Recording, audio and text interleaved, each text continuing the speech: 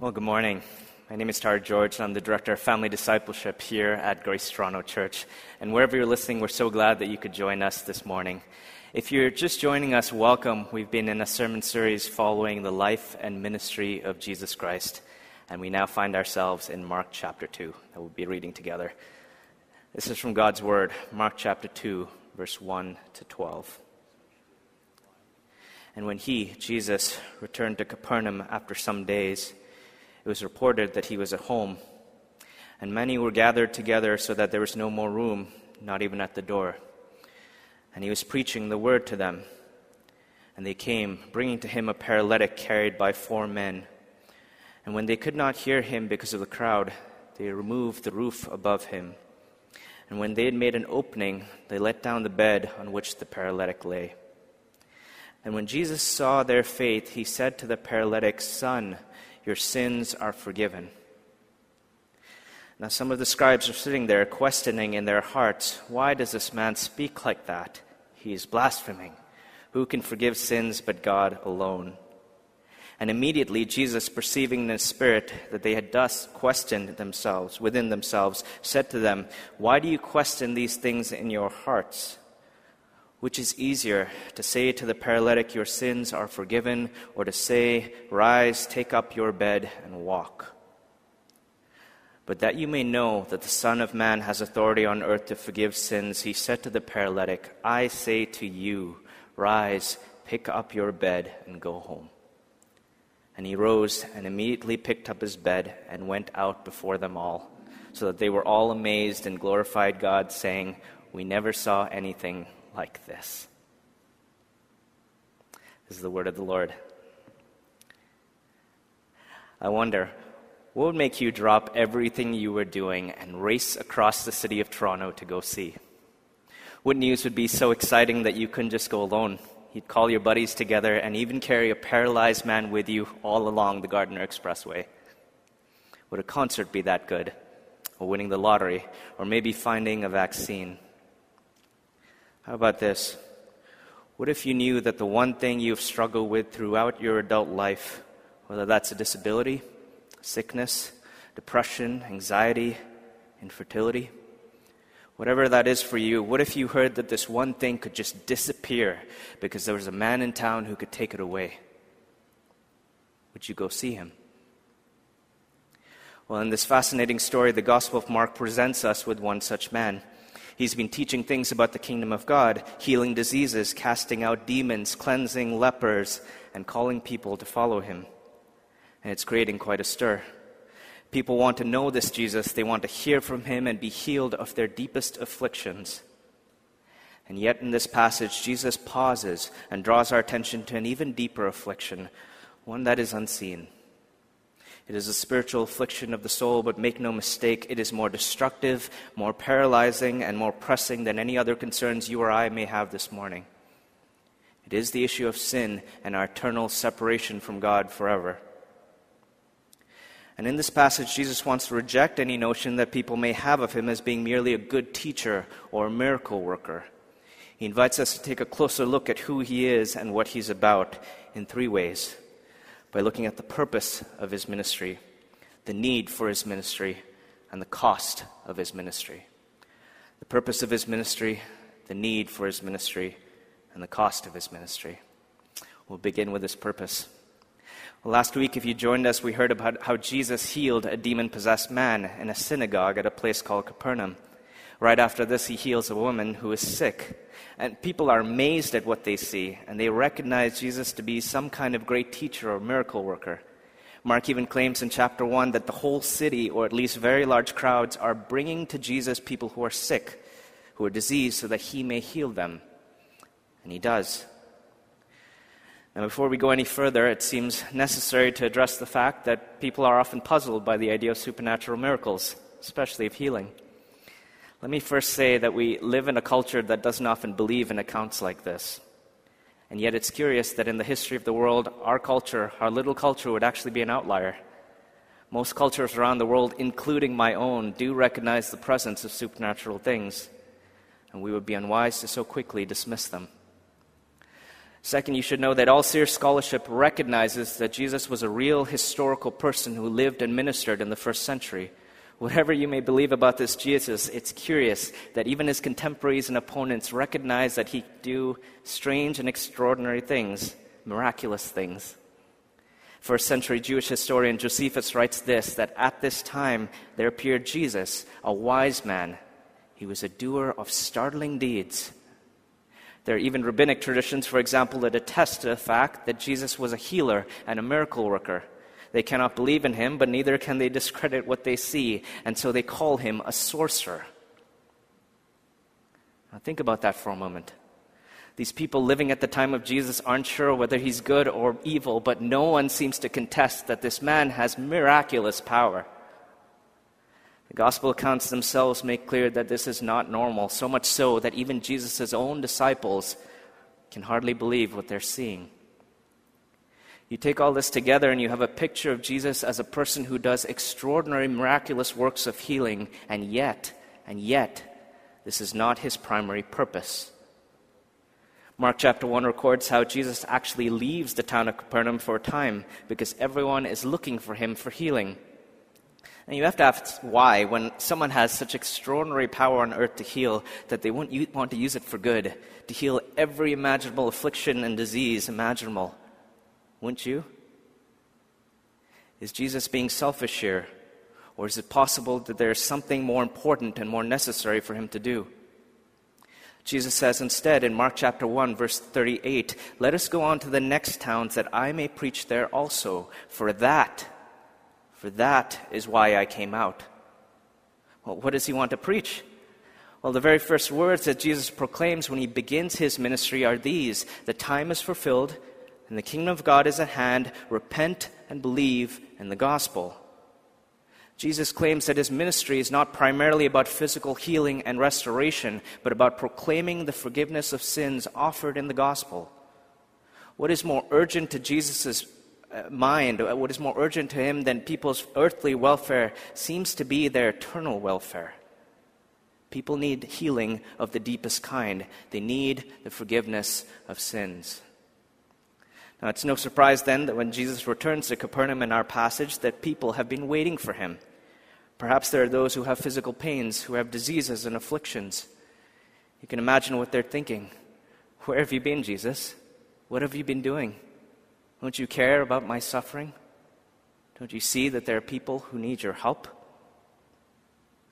Have you ever thought that?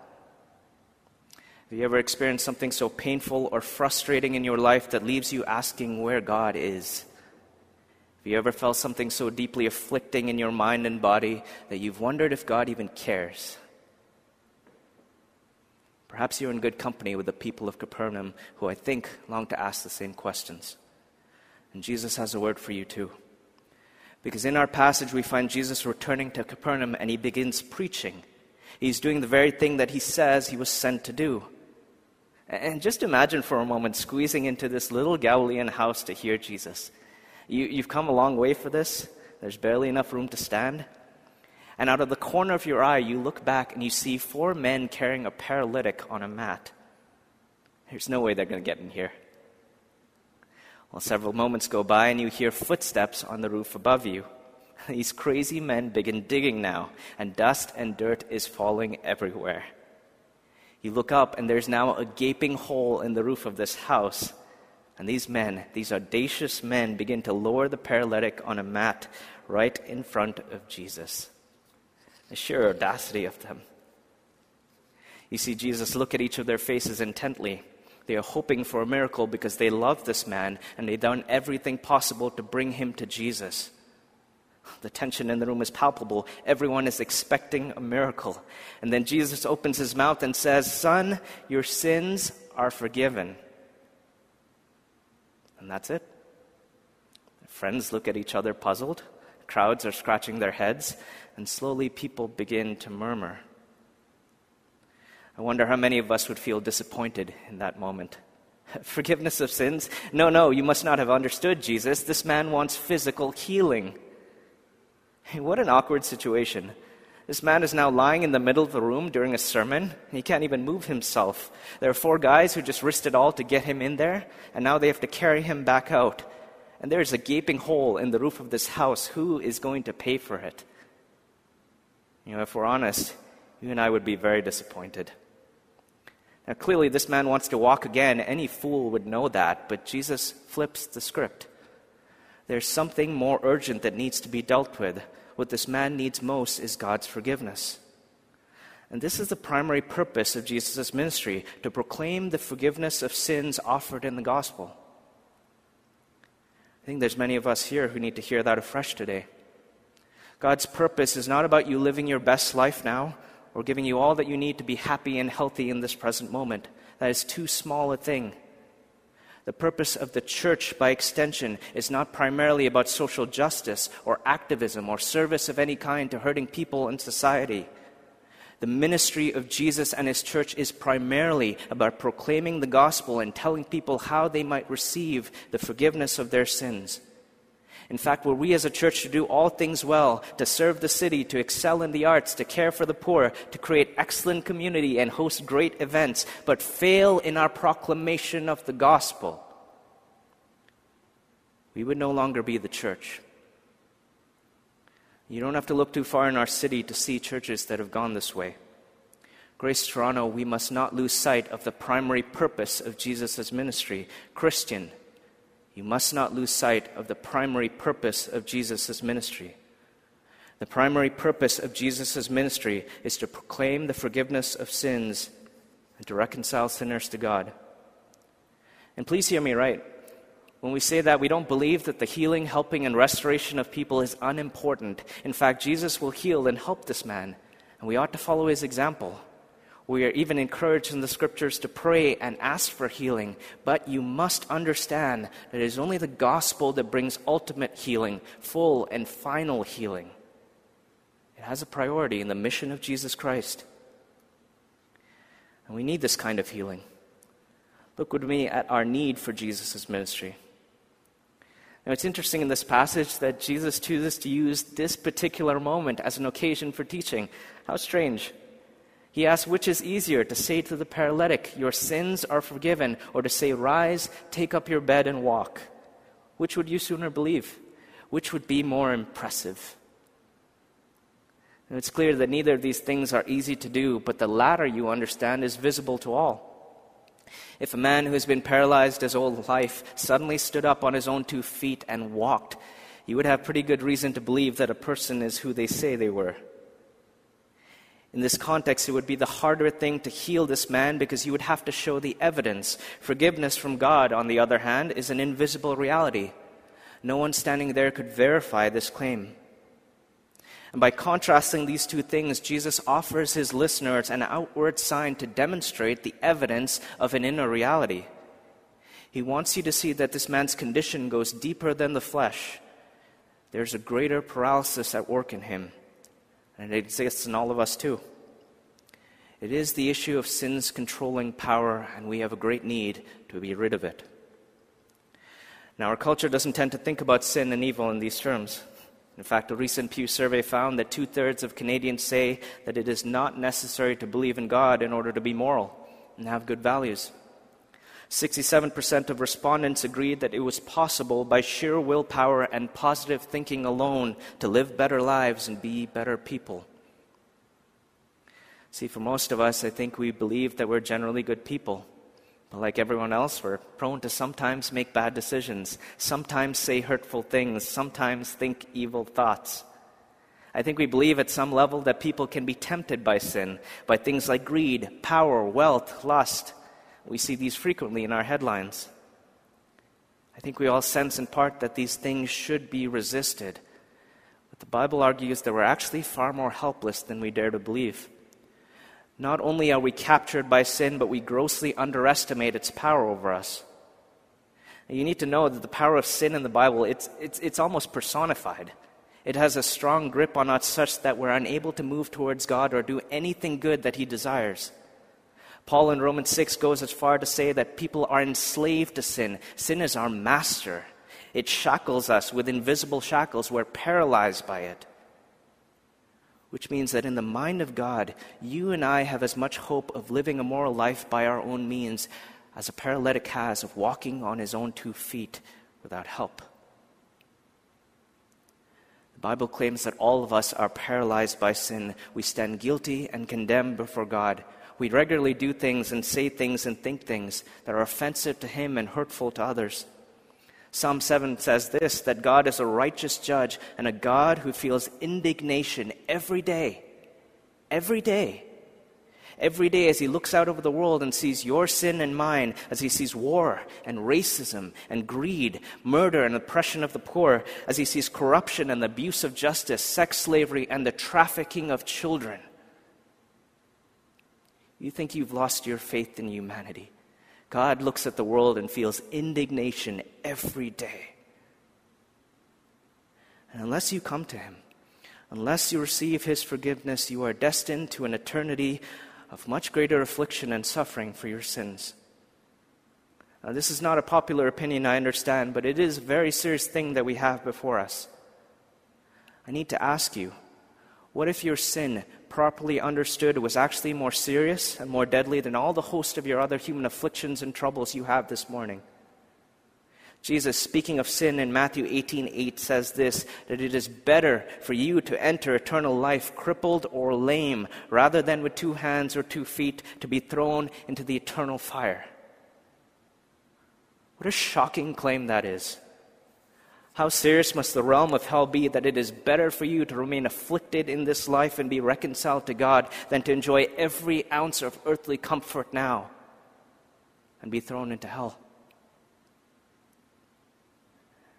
As you read this story, it's hard to shake the feeling that Jesus sees people differently.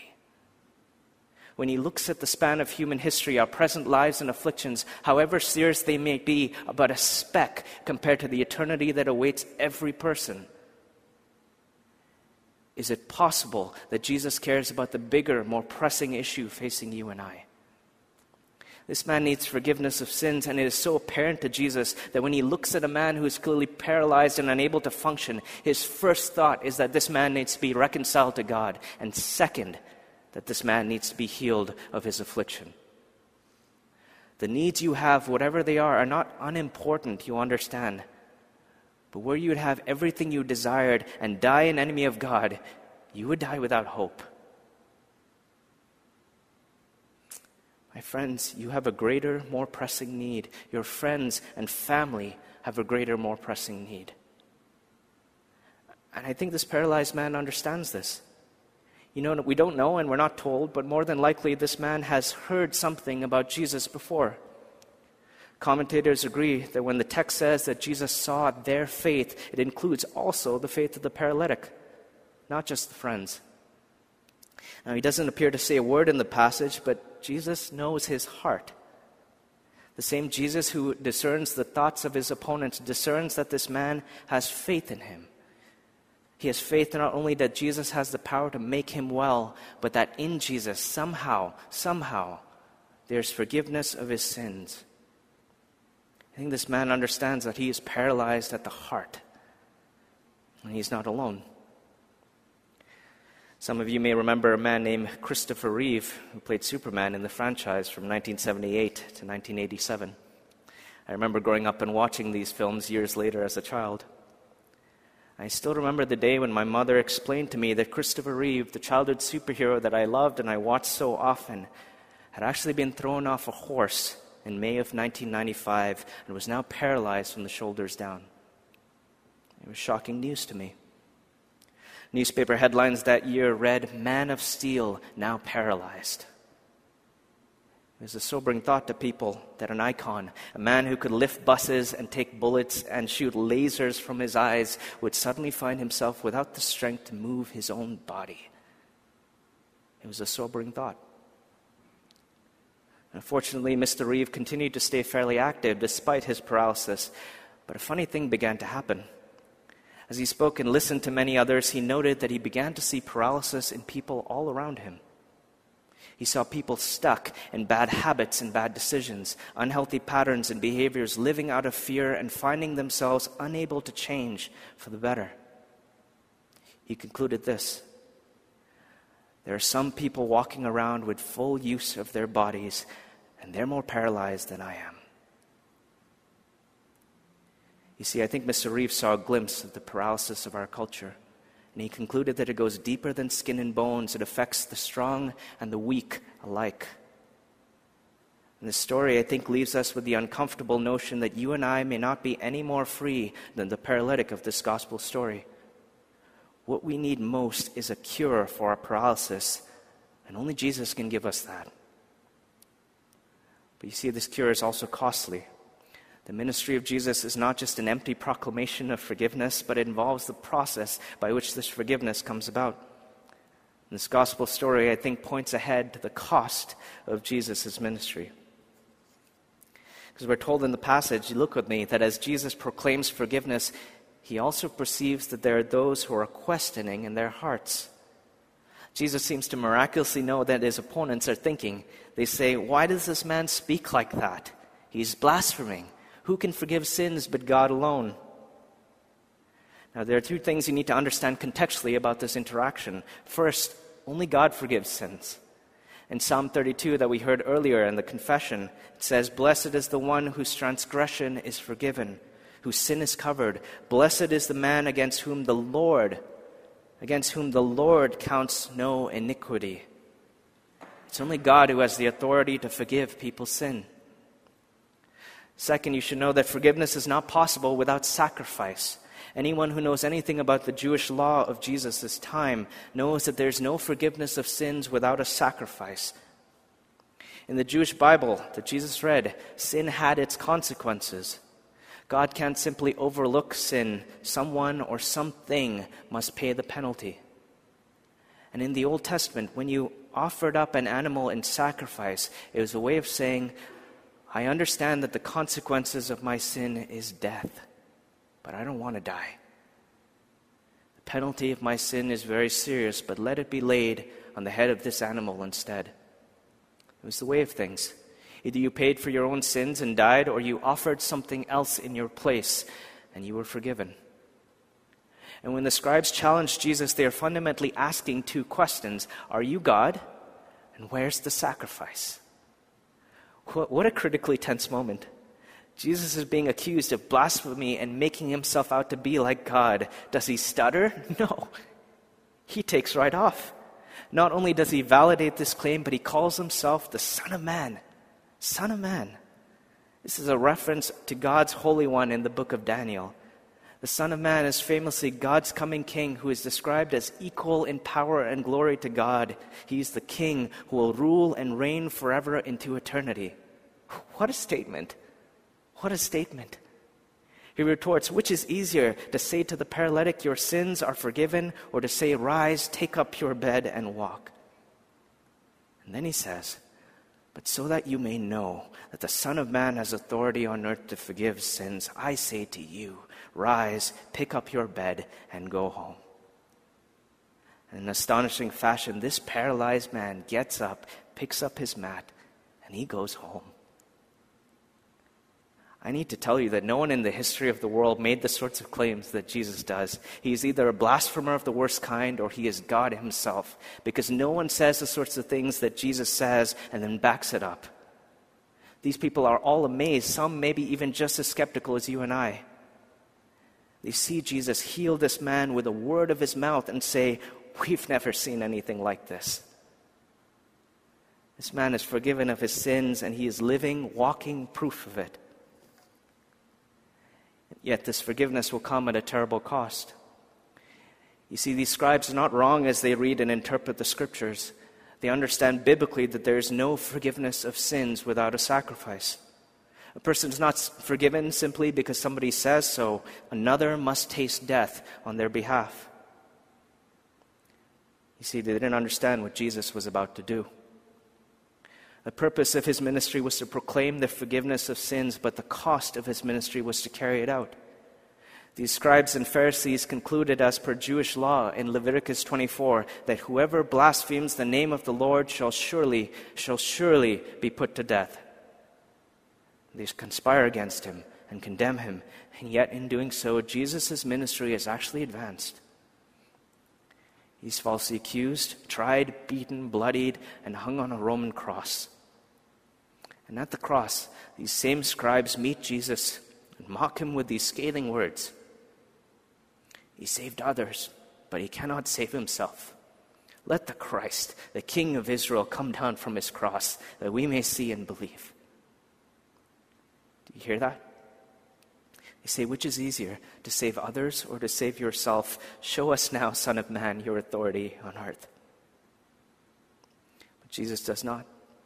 The one robed in all majesty and power, the one who heals the sick, the blind, the lame, the mute, even who raises the dead, holds his place on the cross. And he does it for you and me. You see, the reason Jesus can forgive the sins of the paralytic is because Jesus takes his sin upon himself. He becomes the sacrifice that was needed. In a stunning reversal of fates, Jesus allows himself to be paralyzed, to be fastened to a Roman cross with iron nails for the sake of your sins and mine. Jesus heals our paralysis by being paralyzed for us.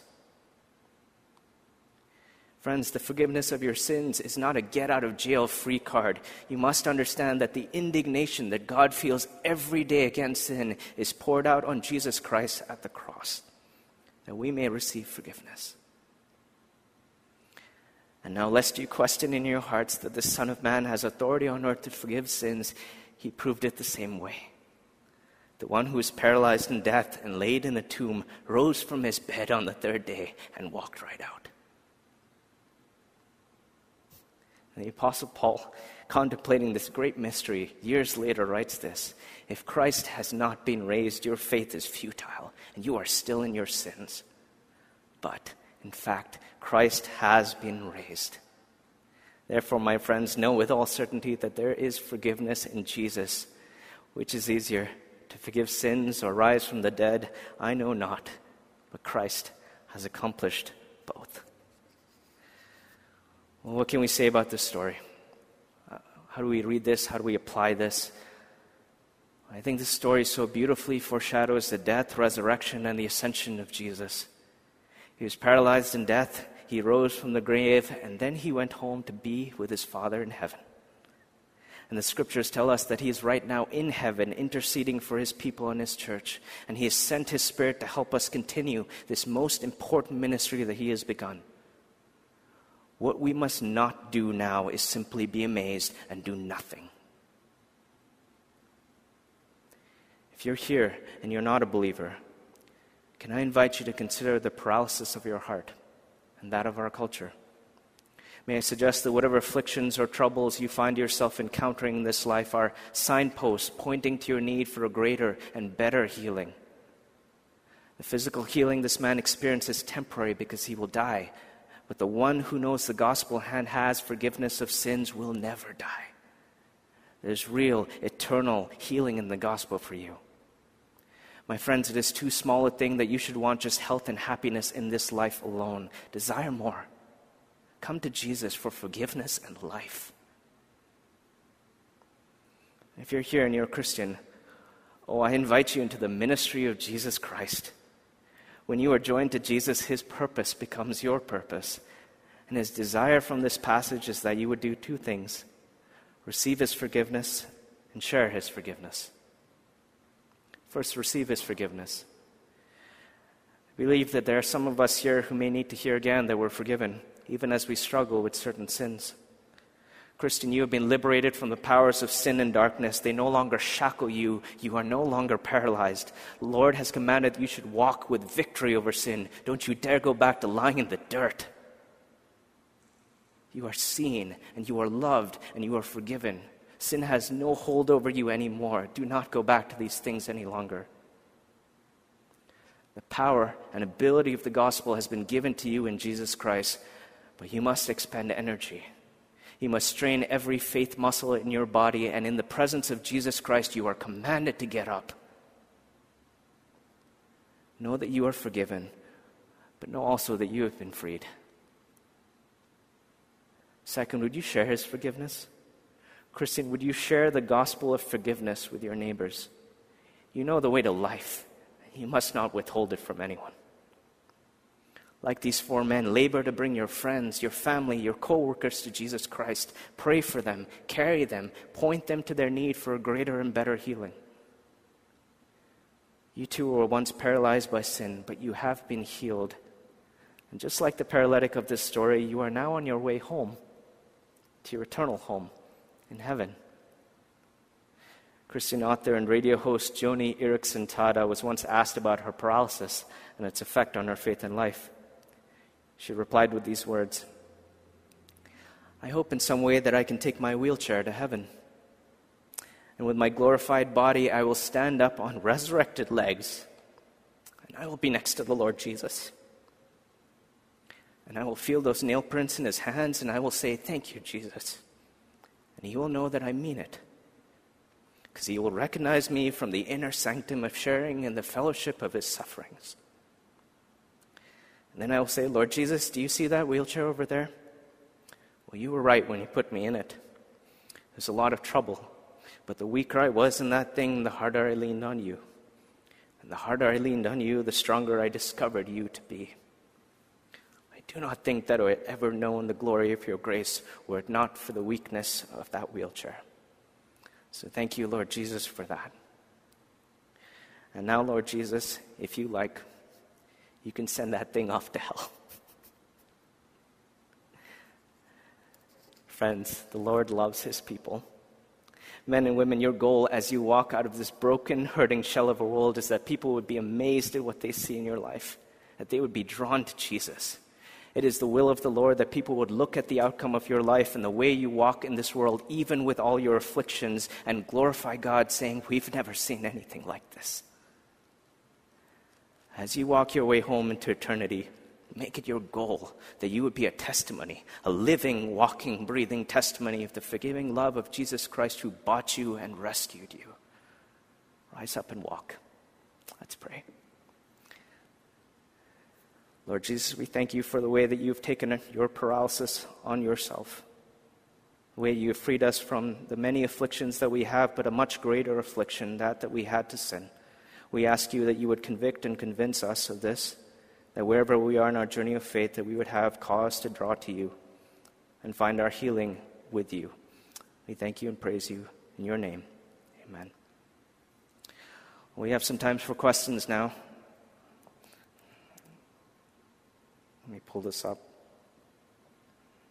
It says, "Hi, we had a silly question of how they cut the hole in the roof and what the material of the roof was made for."